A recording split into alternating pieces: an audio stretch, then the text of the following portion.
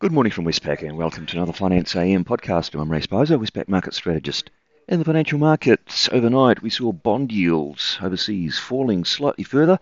That was helped by softer German inflation data. While the US dollar rose slightly amid mixed Fedspeak in the US and mixed US economic data.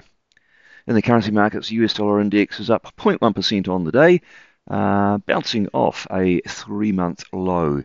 There was a mixed performance among currencies. The Aussie dollar, after making a 4-month high yesterday at 66.76, it did fall to 66 overnight, and the Kiwi similarly, it retraced yesterday's peak of 62.08. Now that followed the RBNZ's hawkish surprise, and it fell down to 61.38 overnight.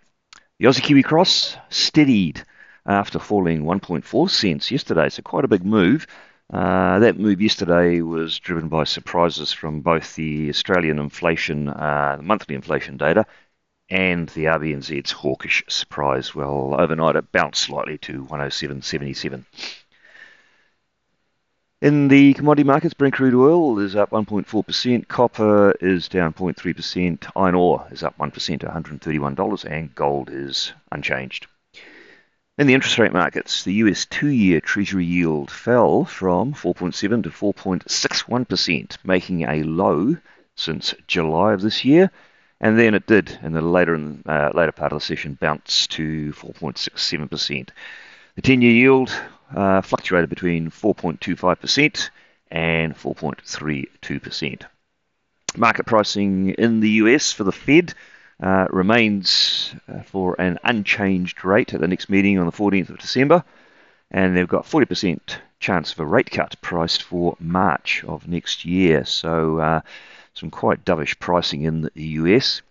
In Australia, 3-year government bond yields overnight extended yesterday's decline from 4.04% to 3.97%, and the 10-year yield also fell from 4.4 to 4.34%. Markets there are pricing in no movement at the next meeting on the 5th of December, but they're pricing in a 40% chance of a hike in February. And for New Zealand rates markets, what are they pricing in for the OCR after yesterday's hawkish surprise from the RBNZ? Just to recap, the RBNZ surprised markets and analysts by raising the potential for another rate hike in the cycle. They didn't go as far as to say it was a likely event, but they did flag that inflation, particularly core inflation, is not moving down as quickly as they would have expected.